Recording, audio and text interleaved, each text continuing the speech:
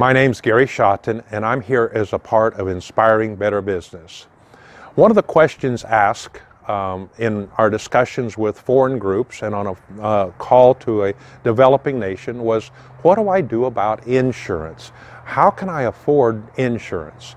And this is a big subject. I mean, this is a very sensitive subject to me, especially in my first business, the trucking company with moving and storage, and even now with my current business. Currently, I have a business with about 50 employees, and we do somewhere around $9 million a year in sales. And guess what? I have a real expensive insurance bill every month and every year.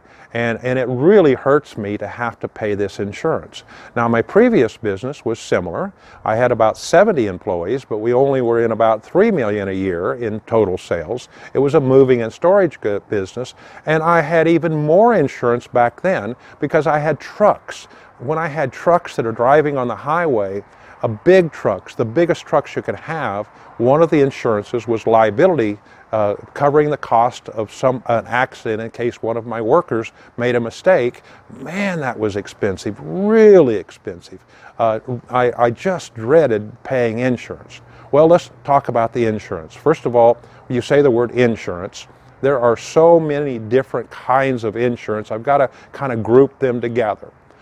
One of those in the business is what I mentioned earlier, a liability. When I had trucks on the road, or you have vehicles in your business of any sort, and they're driving down the highway and they make a mistake, your driver makes a mistake, it's not necessarily you, and they cause an accident, then in our country, it's by law we're to have liability coverage to cover the risk of that happening and take care of the person that was injured or their vehicle.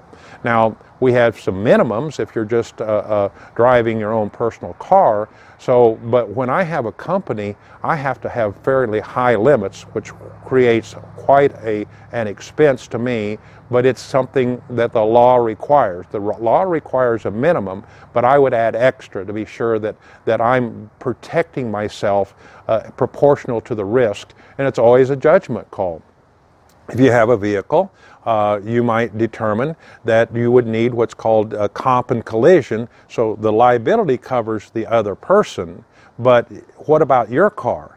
Well, if you're driving an older car and you don't have a lot of money tied up and it's not required by law, that's one I might skip. In fact, when I was in those positions with inexpensive cars, I didn't actually have what would be comprehensive and collision insurance on my vehicles.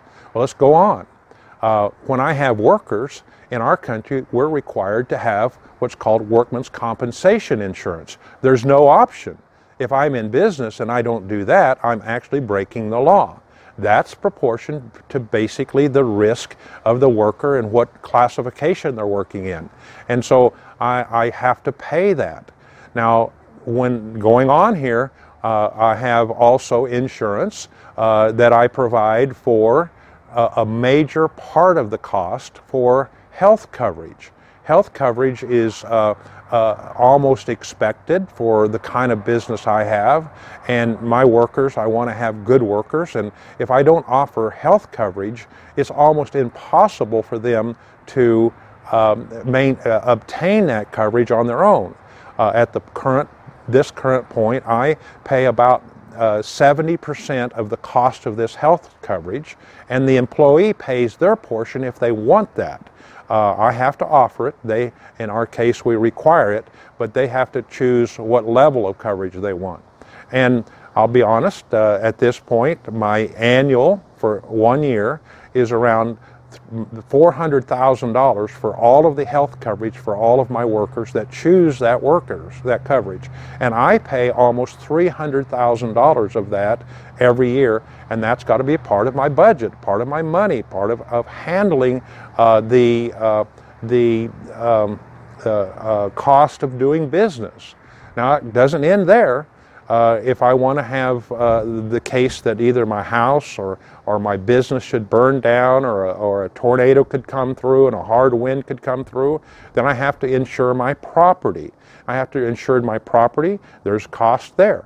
And what about the property, including my equipment? I have property there, and now there's a premium for that. It just seems to go on and on and on. But the key for you is to know the law, know what laws are required, and know also then what kind of risk that you're willing to take on those things that are not required by law. I'll give you yet another one. In my early days, I had a family, small children and my wife, and I needed to have life insurance. Well, that's insurance again. I felt responsible that if something should happen to me, that I wouldn't want to leave them in a great problem and not have life insurance. Now, as I'm getting older, I'm debating to drop that because there's not anyone depending upon me. And I will start dropping, and I do lower my insurances as the risk is diminished. In your case, you might be a young couple with 3 or 4 children. You might decide and I suggest that you provide some provision for your children and your family just in case that something happens to you. Life and health coverage, those are big things.